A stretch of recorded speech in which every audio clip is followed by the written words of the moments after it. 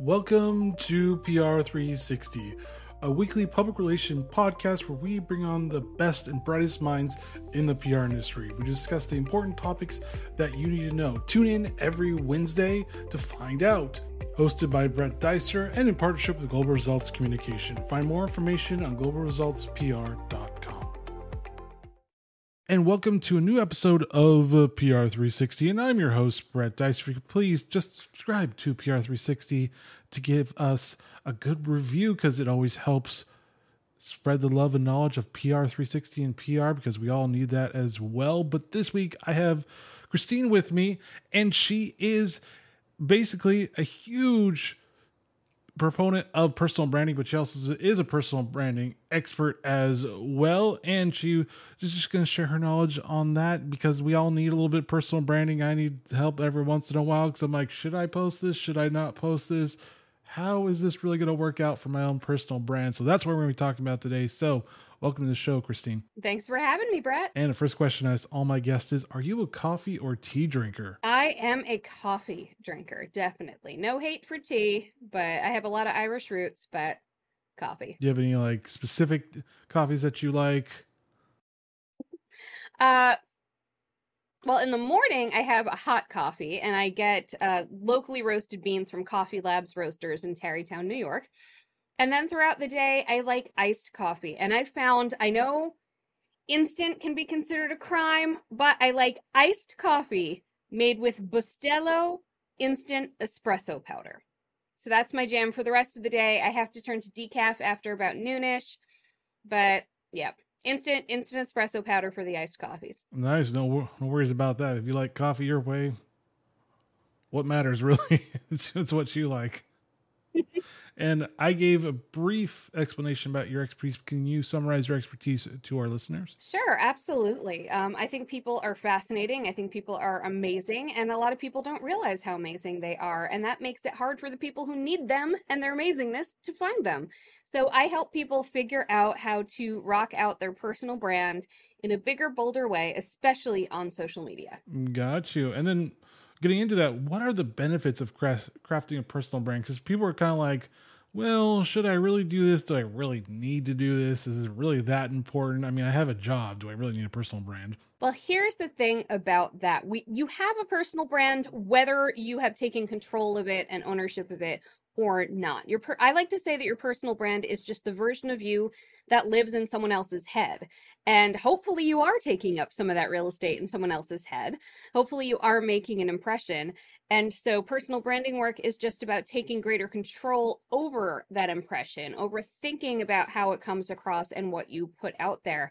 And as for the argument that you don't need a personal brand if you have a job, first of all, it can make you a far more valuable asset to your company, because if you are magnetic, that benefits your company. I have a job. I work for Social Media Pulse, which is a new community started by Agora Pulse. And that was a huge asset. The fact that people know me, I can bring amazing levels of people in to help us out. So my personal brand is a huge asset to my employer. There's also the fact that your employer may not always be your employer. We're seeing huge rounds of layoffs every single week. And the people with strong personal brands are the ones landing on their feet and taking their next position as a level up, rather than just grabbing something out of desperation. So your personal brand is really important, even if you have a solid position. Yeah, I mean, let's say someone does get laid off and they want to start this because they didn't really do anything with it. They kind of just was like, I'm just posting things to post things, because I mean, sometimes we do that. So how would you start to do this to help maybe get that next job or help start your own business? One really big thing, and people hate this part, I hate this part, is figuring out who needs to know who you are and why. The why is really the killer question there, because what you're really asking for when you put any sort of content out there, when you're putting your personal brand out there, anything like this, you're asking for people's valuable attention. And our attention spans are crazy nowadays. So attention is really valuable commodity. So if you're going to be asking someone for that valuable attention, how are you going to make it worth their while? Who are you speaking to? Why do they need to hear you when there's so many other people try to speak to them. That's a really important thing to bear in mind, whether you're building a personal brand, whether you're a content creator, or even if you're just a job seeker. Because of course, the people who are hiring and recruiting and all of that, they also have a ton of people who want their attention, and they also have a ton of people who want to stand out to them. And so why you? What is going to make you stick in their mind so that when someone sees a position that is relevant, they know that you're the person for it? If you're general, if you're bland, if you haven't put out there who you are and what you want, people aren't going to know how to help you. That's really, really key. I just saw this very morning. I saw someone on LinkedIn posting about a position opening at their company. And two people I know stuck in my heads immediately, not for the vague reasons of they're in the social media industry. It was specifically, oh, this person would get that brand. I'd love to see what that person would do working for that brand, because I have a version of that person in my head that sends out certain signals to me that this resonated with. So if you don't put it out there, you're not going to have those signals if you're going to blend into the background. So basically the toughest question is why?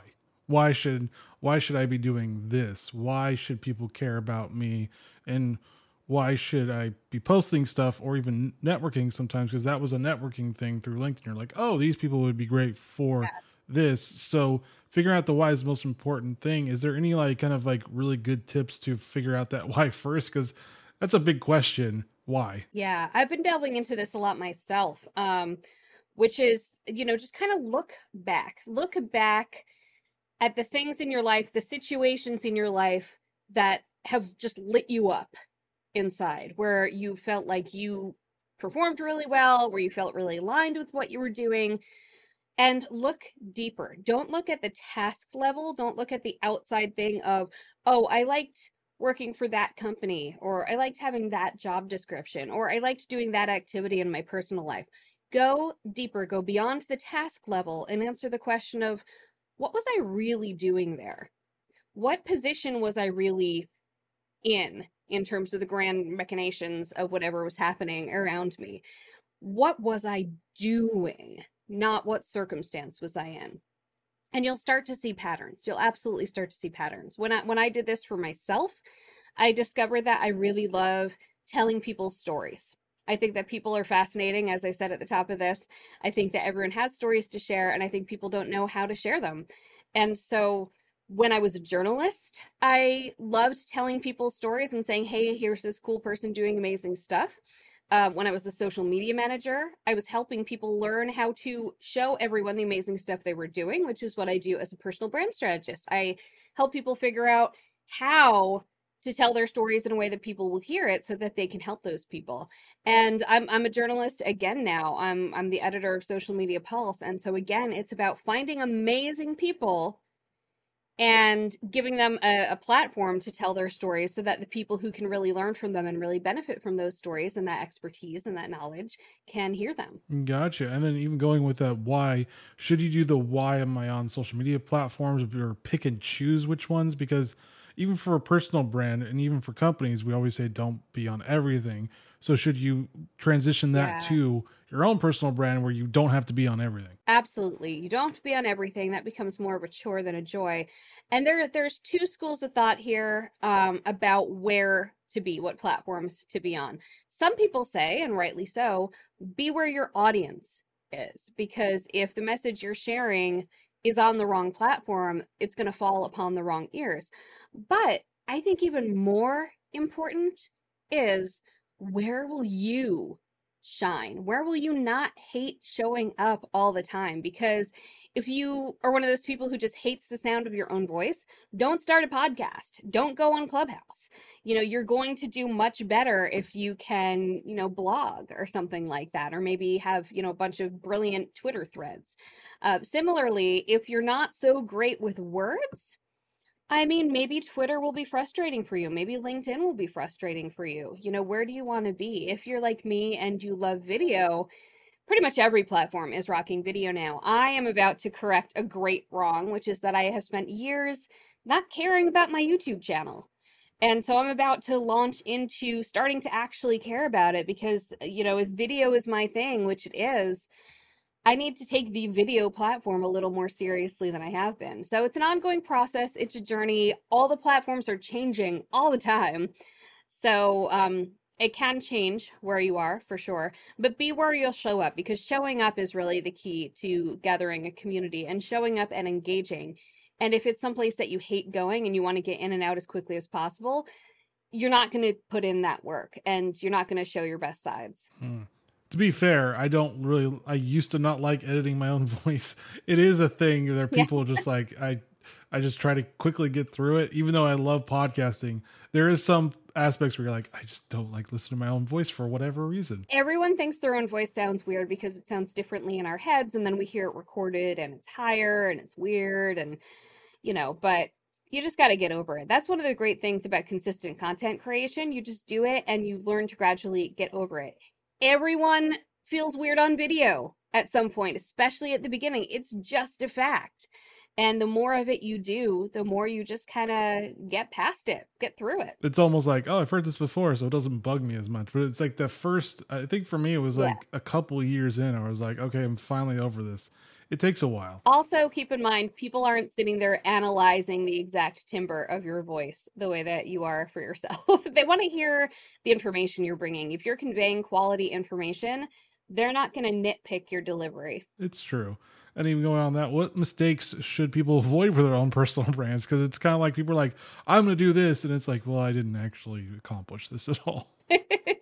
The biggest thing to avoid is trying to be all things to all people. Because again, you'll be bland, you'll blend into the background. You want to be the person where there's just a handful of things where people think of you for that, because then they'll know how to help you. I was just kind of a generalist. I thought I was not a generalist. I thought I had niched down. I was social media for small business, but I wasn't getting called upon to speak as an expert on things because it was so generic. Everything that I was an expert on, there was someone else who was a deeper expert on an element of that. And then around August 2020 is when I decided to really lean into the personal branding thing because it brought me satisfaction and it was something that people externally were noticing about me. They already had me as personal branding girl in their heads when I hadn't even done it.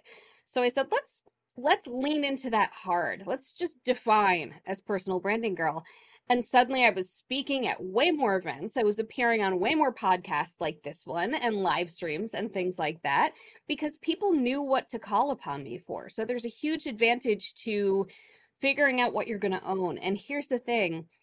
People are afraid of niching down because they think it'll pigeonhole them and they won't get other opportunities. They think it will limit their opportunities. First of all, it will maximize your opportunities because people know what kind of opportunities to throw your way. It's really helpful. But also, you can still do other things. Like, this is just the thing you want to set off in people's heads of, oh, she's personal branding girl, for example. But then once you develop relationships with people, they learn, oh, I also love talking about community. I also really love events and can talk about how to make great connections at events. I'm a huge connector and networker. I can talk about that. And then you get to do those things. But first, you have to get in the door. You have to prove to people that you are worth their attention. And then you can open up those other avenues of opportunities as well.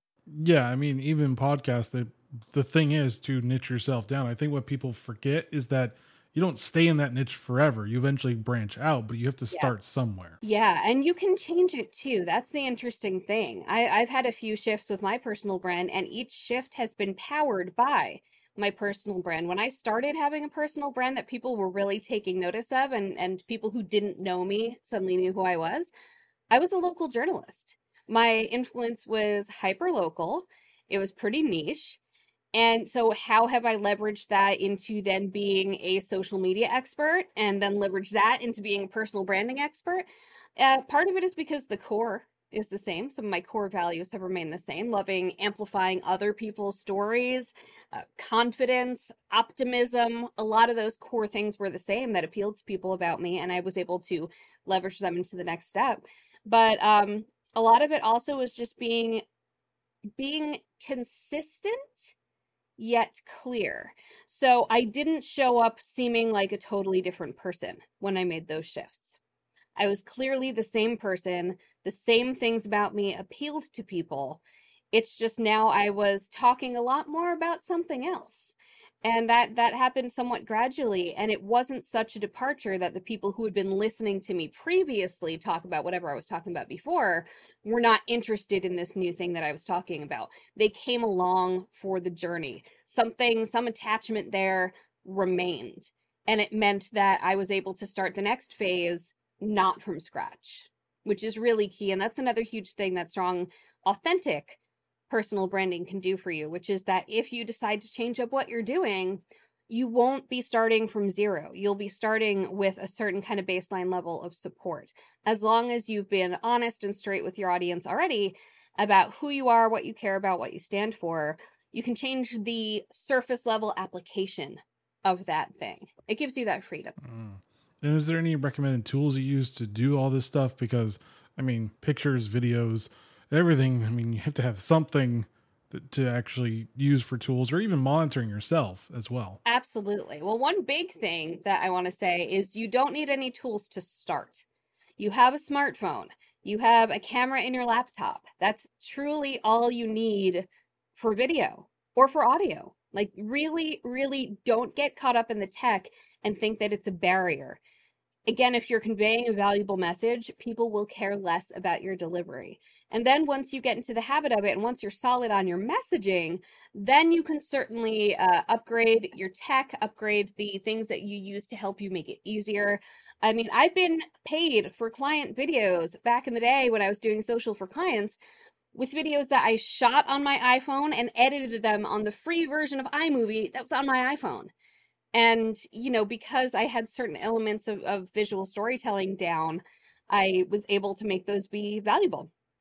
What I use now, first of all, in my video studio here, I do have lighting. I'm about to change my lighting scenario, but people who are big tech geeks rag on ring lights. Ring lights are so useful. I love ring lights, but I've also got an Elgato key light that I have to figure out how to use properly. I have some umbrella lights. So I'm still digging into how to upgrade my studio. I normally am using a DSLR camera. I have my Sony a6000 and it's connected via Camlink. Right now, I'm not using that. Right now, this is just what is on my MacBook Pro.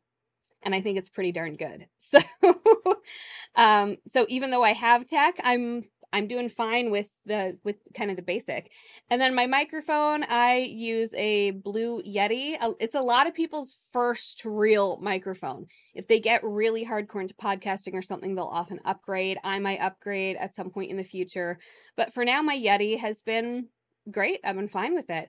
As for what I use when I edit videos, I'm a big fan of Final Cut Pro. I find it easy, and I've started using Adobe Premiere at work, and I find it much more confusing. There's stuff you can do in Premiere that you can't do in Final Cut.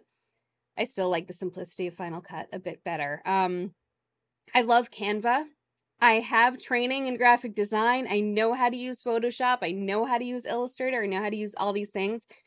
Canva is just so easy, and it's always there, and you can just whip something together really quickly. So I really do love Canva. I love Giphy. I'm a big fan of GIFs, or GIFs if you're so inclined, but I am a GIF person. And I love that. I put those together again just on my computer and using Final Cut Pro or whatever, and then I chop them up and I upload them to Giphy, and I use their editor to add the captions and things. So I'm a big fan of that. I feel like there's something really huge. Massive thing to make your life easier as a content creator. Huge, huge, huge. Batch creating stuff. So, sitting down and recording a bunch of videos in a row, or a bunch of podcasts in a row, or creating a bunch of blogs in a row and chopping them up into social posts, whatever. Batch creating. So you focus on one type of content and just make a bunch of it.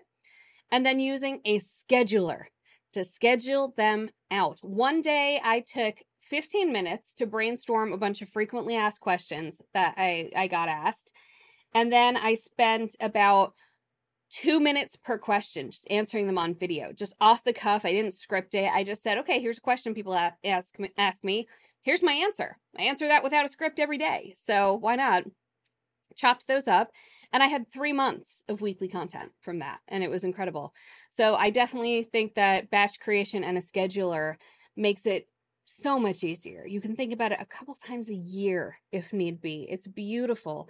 My scheduler of choice has been Agorapulse since long before I worked for them.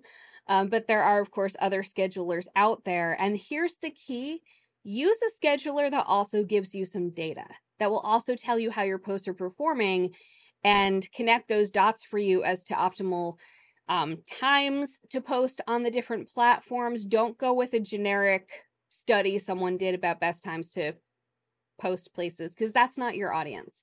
Hopefully the tools that you're using can tell you when your audience tends to be online, or when your audience tends to be the most responsive, and what they tend to be responding to, so that the next time you go create and schedule a whole batch of content, it's going to go farther for you, because you have that data of, okay, this type of stuff did the best, so I'm going to make more of this and less of that. And here's when I can tweak the timing of that post so that more people will hopefully see and engage. And that's constantly evolving. And hopefully your audience is constantly growing. So that by itself is going to evolve their behavior. Yeah, I mean, that all makes sense. I probably would add DaVinci Resolve because they do have a good free version as well to that. So because that's a video, actually it's a video editing DAW, color grading, which they're known for their color grading and everything else. And there is a free version for it. You know what I'm about to start using more? I'm going to start playing a lot more with Descript, because I want to put captions on my videos more. Digital accessibility is more on everybody's minds nowadays. My friend Alexa Heinrich is the little accessibility angel on a lot of people's digital shoulders. So she's got me thinking about adding captions to everything. And so Descript not only adds captions, it helps with editing, because it transcribes, but then you can edit via the transcription. So you can look for every place you said and it can just take them all out. Or I'm about to do a supercut as a promo for the next season of my show, a supercut of people saying that's a good question, because I get a lot of those in my interviews. And, that's great. So I'd love to have this supercut of these brilliant people I'm interviewing say, that's a good question, or I haven't been asked that before. And it's going to be so easy with Descript. I can just search for those words and it'll identify those clips for me. So I'm looking forward to that, making content repurposing from rich content, like big long videos, being able to make little short things for social media. It's going to be a lot easier when I can just search for words and it'll take me to that exact spot of the video. It is a good tool. I've used it. It's just, I'm always trying to get around the subscription plans, because there's like subscription plans for everything, and it's starting to annoy me quite a bit. Same. But I mean, people who work for SaaS companies got to make a living too. It's fair, but I mean, Adobe's like $60 something a month for all their stuff, and I'm like, I'm probably gonna move away from this. It bothered me a lot when Adobe went to a subscription model, because I'm like, why did I buy all this software a few years ago? Why doesn't it work? What if I only need Photoshop once a month? Yeah, then you buy that 1 month and then you cancel again. That's how you do it. But thankfully work pays for my Adobe suite. But before that, I just didn't really, it annoyed me. Oh yeah. I mean, I've found almost every alternative that's non-subscription. So I probably could tell everybody what to do to make all this stuff with a non-subscription model. Yeah, and the expensive stuff isn't always what you have to use. There's plenty of cheap stuff that does it. What's a good video editor that I like, that's kind of like the Canva of video? Wave.video. It does cost money, but I think there's a free plan. And much like Canva, I pay for Canva because it's useful for me to have all my branding stuff locked and loaded in there. I have fonts that I paid for that I uploaded to Canva, so it's useful for me. And same with Wave. I've uploaded all my branding assets in there, my logo, my fonts, my color palette, all of that. And Wave.video is a pretty easy way to edit things on the go, on the web. Again, it's not going to be as sophisticated as, an Adobe product, but you don't always need that. Sometimes it's simplicity, getting it done. It enables you to get more done sometimes, because you don't have the added hurdles of learning deep tech. Yeah, trust me, I'm still learning DaVinci Resolve. It's quite powerful.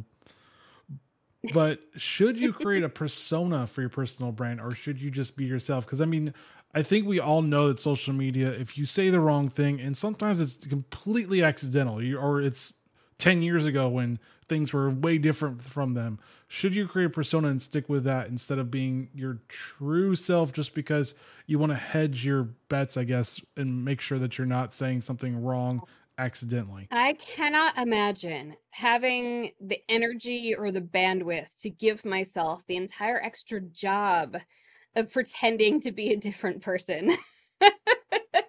I mean, I think that part of why people feel like personal branding itself can ring a little false is because you do have to sort of define your parameters for what you're doing as your personal brand. So, in that way, it is a bit of a persona, but it's a persona that is completely pulled from reality, or at least should be.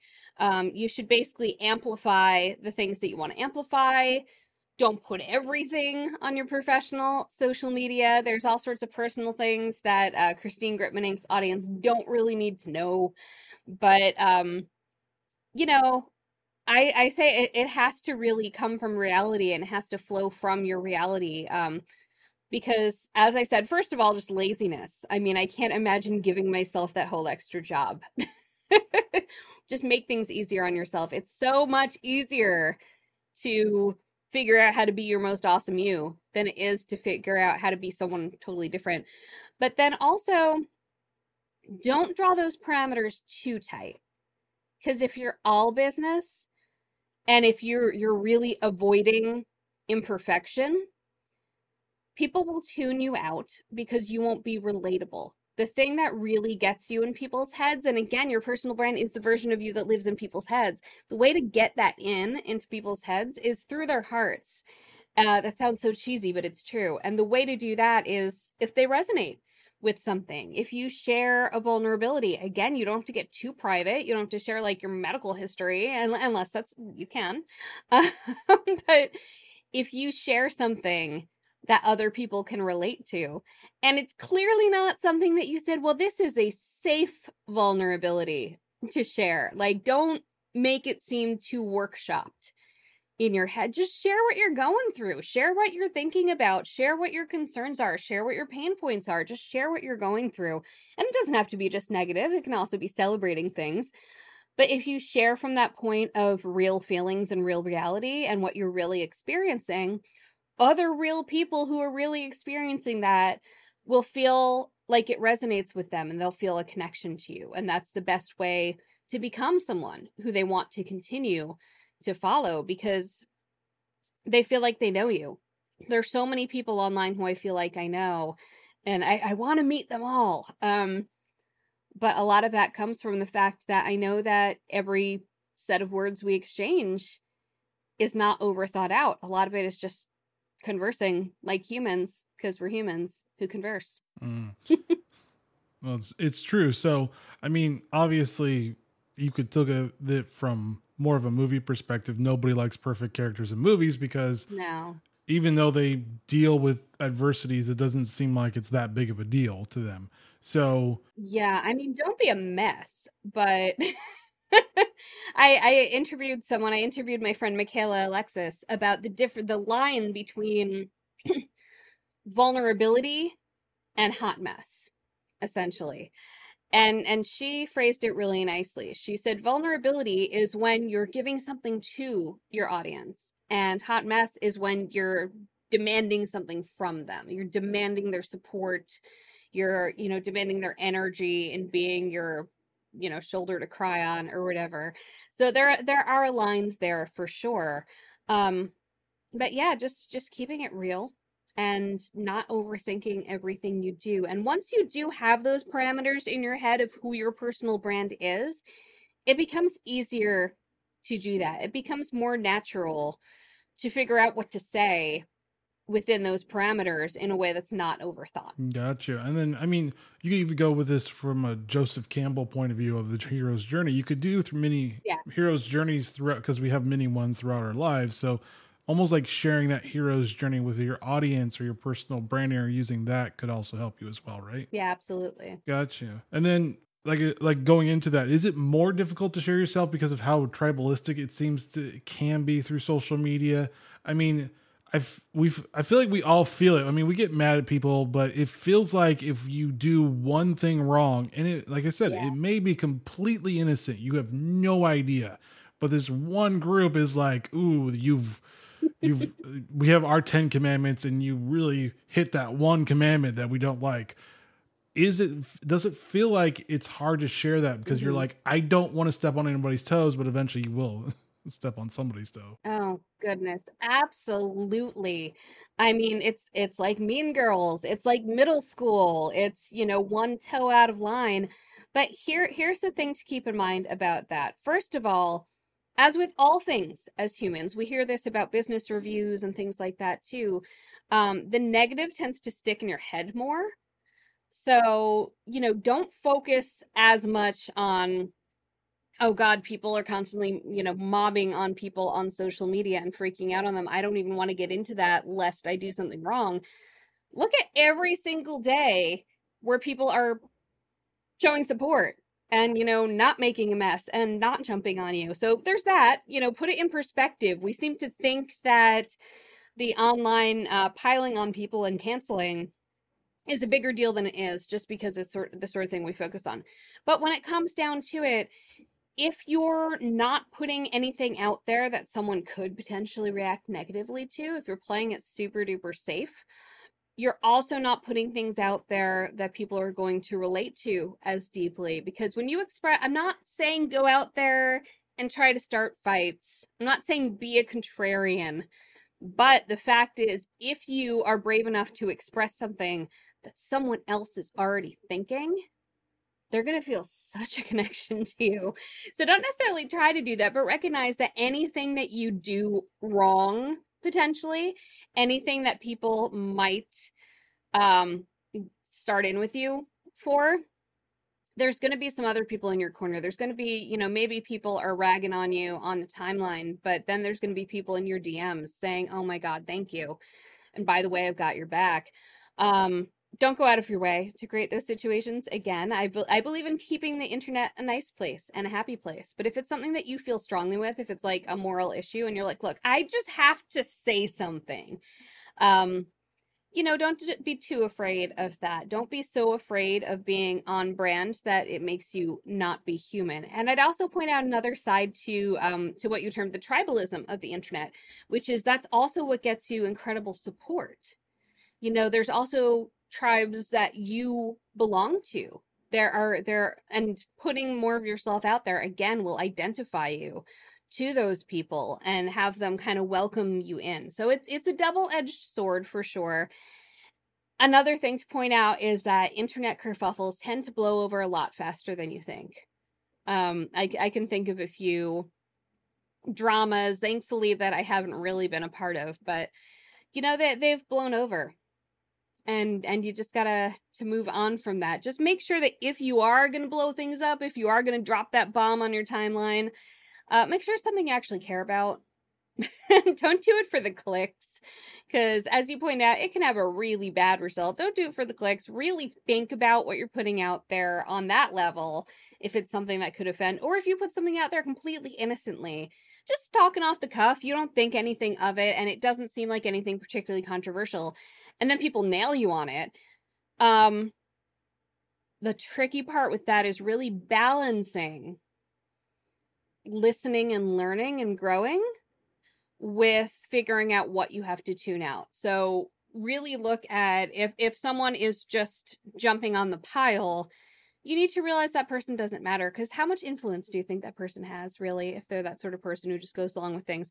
Whereas if it's someone who you already respect, someone who you actually do think, someone who you're aware of, says, hey, you messed up here, that's the time to listen and grow. And that's the time to show the vulnerability, the human vulnerability of owning it and saying, oh, hey guys, I didn't think anything of this. I realize now I just wasn't thinking. And thank you for changing my thinking. And here's why I realize it was not the best thing to say. So I'm learning and growing. Some people will still hate you. That's just the way humans are. But the people who matter might respect it.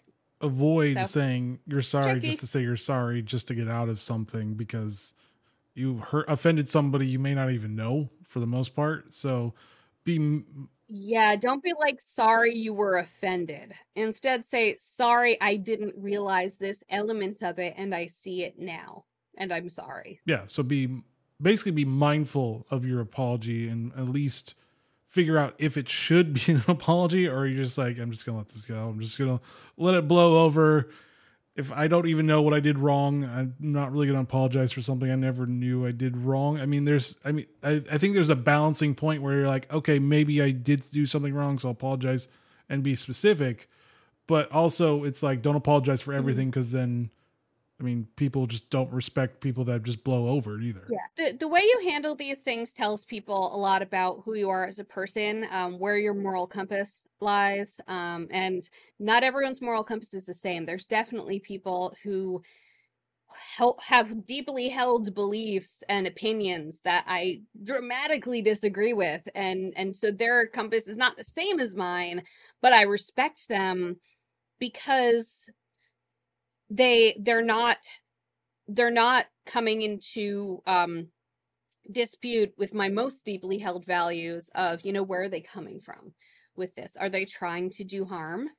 But that's just me. The internet is, if it's not Al Gore's A Series of Tubes, the internet is a series of relationships, especially social media. And just like human relationships in real life, the way you apologize, if you choose to apologize, or if you choose to write off a relationship over a disagreement, it's the same on the internet. It's just a lot bigger, and there's a lot more people who you don't actually have relationships with, and that's another thing to keep in mind. If you don't actually have a relationship, you got to take things with a grain of salt. Yeah, that's some pretty good advice right there. And then moving on to, what do you think personal branding is going to be in the future in the next 5 years? Are we going to be more about the metaverse, even though people have been making fun of the metaverse? Are we going to be more about like being multifaceted with maybe videos, if you do videos, podcasting, all that stuff? Like, is it changing to be more like upfront, more content specific? Like, how is this going to all go out in the next 5 years? So I have been kind of resisting getting into all the Web3 hoopla. I've been resisting all of it. But of course, I've been educating myself on it as a professional. And so, as much as I don't like to say it, yeah, I do think the metaverse is going to be a big part of things. I especially think the blockchain is going to be a big part of things. I'm hearing more and more about people with strong personal brands having their own NFTs and their own social tokens. Social tokens are a big, big thing in online communities. And ultimately, your personal brand, you kind of want to amass a community around you. As much as I don't own a single NFT, I own no cryptocurrency, I'm not into social tokens. That being said, play this back to me in 2 years, I might have all of those things, just because that's kind of the direction things are going. And I think that the things that draw people to you in Web3, the things that draw people to you in the metaverse, the thing that draw people to you in these online communities, I'm not getting into cryptocurrency, but there's kind of social tokens and things like that. I think that those actually will be at play, and those will attract people in different ways. But the main thing to keep in mind is that will still be just one avenue. You can still build an online community if you sit out certain elements of the online experience, just like you can now. You can build an online community if you are only on Twitter. No matter how popular, Clubhouse or TikTok or whatever it may be, you can still build where you want to build because there are still people there. So if you're a resistor of Web3, don't worry that it means that you can't build a strong personal brand, and don't worry that it means that you can't amass a community around you. People are people. Wherever you can reach them, it's still going to be valid. I mean, we're podcasting here. The fact that podcasts blew up, um, in the wake of online video. Is fascinating because video you would think would be doing better and leaving podcasting in the dust because video feels so much more immediate. I think especially with the pandemic and people getting zoomed out and people simultaneously getting more comfortable with video and more sick of video, I think that's been responsible for a resurgence in audio social. The fact that Clubhouse and Twitter Spaces have come out, the fact that podcasting, which has already been a popular thing for a long time, is getting a resurgence. LinkedIn has their podcasting network and they're going to start having podcast listening abilities. YouTube is starting an interface for podcasters. You know, it really, and then as I said, things like audio spaces on all the platforms pretty much are starting to get them now. You would think that was moving backwards, and it's not, because it's just a shift in the way people want to connect. And I think the fact that audio, which is essentially harkening back to radio, the fact that audio social not only still has a place, but it's a growing place, shows that it doesn't have to be about the shiniest or most immersive next technology. It's just about how humans want to connect. And so however you enjoy connecting to humans, there will still be a place for you, even if you don't go hard into the metaverse. However you want to express yourself, that's what's going to show your personal brand the best, and that's what's going to amass a community for you the best. Mm-hmm. I mean, yeah, Web3, it's one of those things where I think the blockchain is going to be the real thing of Web3, and everything else is just a after effect of blockchains. So, I mean, and I'm only just now starting to understand where all those lines are. I don't claim to be an expert, but yeah, the blockchain is really kind of the netting that holds it all together. But again, you can opt out. It is possible. Yeah, I mean, cryptocurrency, I would stay away from it for a while. It's not doing very well. And because I'm somewhat involved, understand it to a certain extent. Yeah, I mean, staying away from this for a little while as it resolves itself and people figure out what really cryptocurrency is really going to be all about is probably the best way. I understand creator coins are social tokens, but still, I mean, it's really infancy where it's, you still have to know what you're doing. And that's the bigger problem with it right now. It's not really accessible to everybody right now. So yeah, no, it's a big learning curve. Yeah, it's a huge learning curve. I'm still trying to learn it, and I understand portions of it, but I'm still trying to learn that part. So yeah, Web 2.0 right now, I still think for about 5 years or more is probably where you should reside, and then eventually get into Web 3 when they start to actually standardize it a lot more. It's not very standardized right now. Yeah, true. And then fun question for you. If you had nothing to do all day, you had your free time, what would be your way of relaxing? Doing nothing. People have forgotten how to do nothing. It's really interesting. So a few months ago, I got COVID. It finally hit me, and it was short and mild, thank God. But the fact is, I was almost bummed when I had to leave quarantine, quite honestly, because I love the fact that I had to be all alone in my room. My family didn't get it. I have a husband and 2 kids, and none of them got it because I stayed in my room.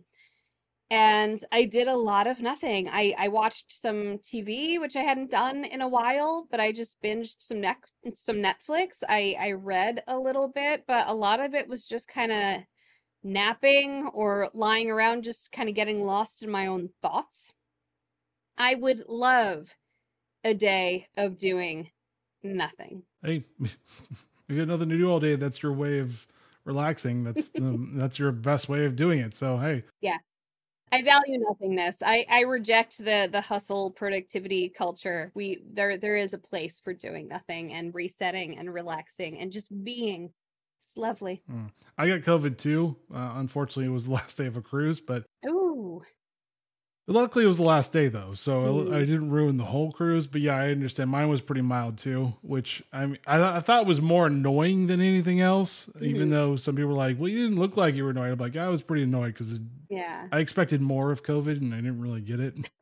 I mean, thank God. I know people who have lost loved ones. I know people who are suffering from long haul COVID. So I don't want to be flippant about it, but mine Yeah. was very mild, and I got the gift of doing nothing for a few days while feeling kind of crappy, but not so crappy I couldn't enjoy all the nothing. Yeah, granted, like it has killed a lot of people, so I'm not trying to be flippant with that. It's just funny when it's just like when everybody tells you how terrible it is and you finally get it, you're like, wait, what? Yeah. Anyways, where can people find you online? People can find me all over the place. I am the only Christine Gritman, which is pretty cool. And that's GRIT, like when something's gritty, like sand, and MON, like Monday. So Christine Gritman everywhere. I'm C Gritman on Twitter and Instagram, Christine Gritman Inc. on Facebook and YouTube. Christine Gritman and Christine Gritman Inc. on LinkedIn. Yeah, all over the place. All right. And any final thoughts for listeners? My biggest thing is you're more awesome than you think. People are going to be more interested in you than you think. You have more valuable gifts than you think. The fact that something comes easily to you does not mean it's not valuable to someone else. So just don't be afraid of that. Recognize what makes you special, and you owe it to the world to put it out there. All right. Thank you for Christine for coming on to PR360 and sharing your knowledge on personal branding. Thank you for having me, Brett. And thank you for listening to PR360. As always, please subscribe to PR360 on all your favorite podcasting apps. Leave a 5-star review. It really does help with the rankings. And join us next week as we talk to another great thought leader in the PR industry. All right, guys, stay safe. Get to understanding your personal brand and get it roaring this year. And see you next week. Later.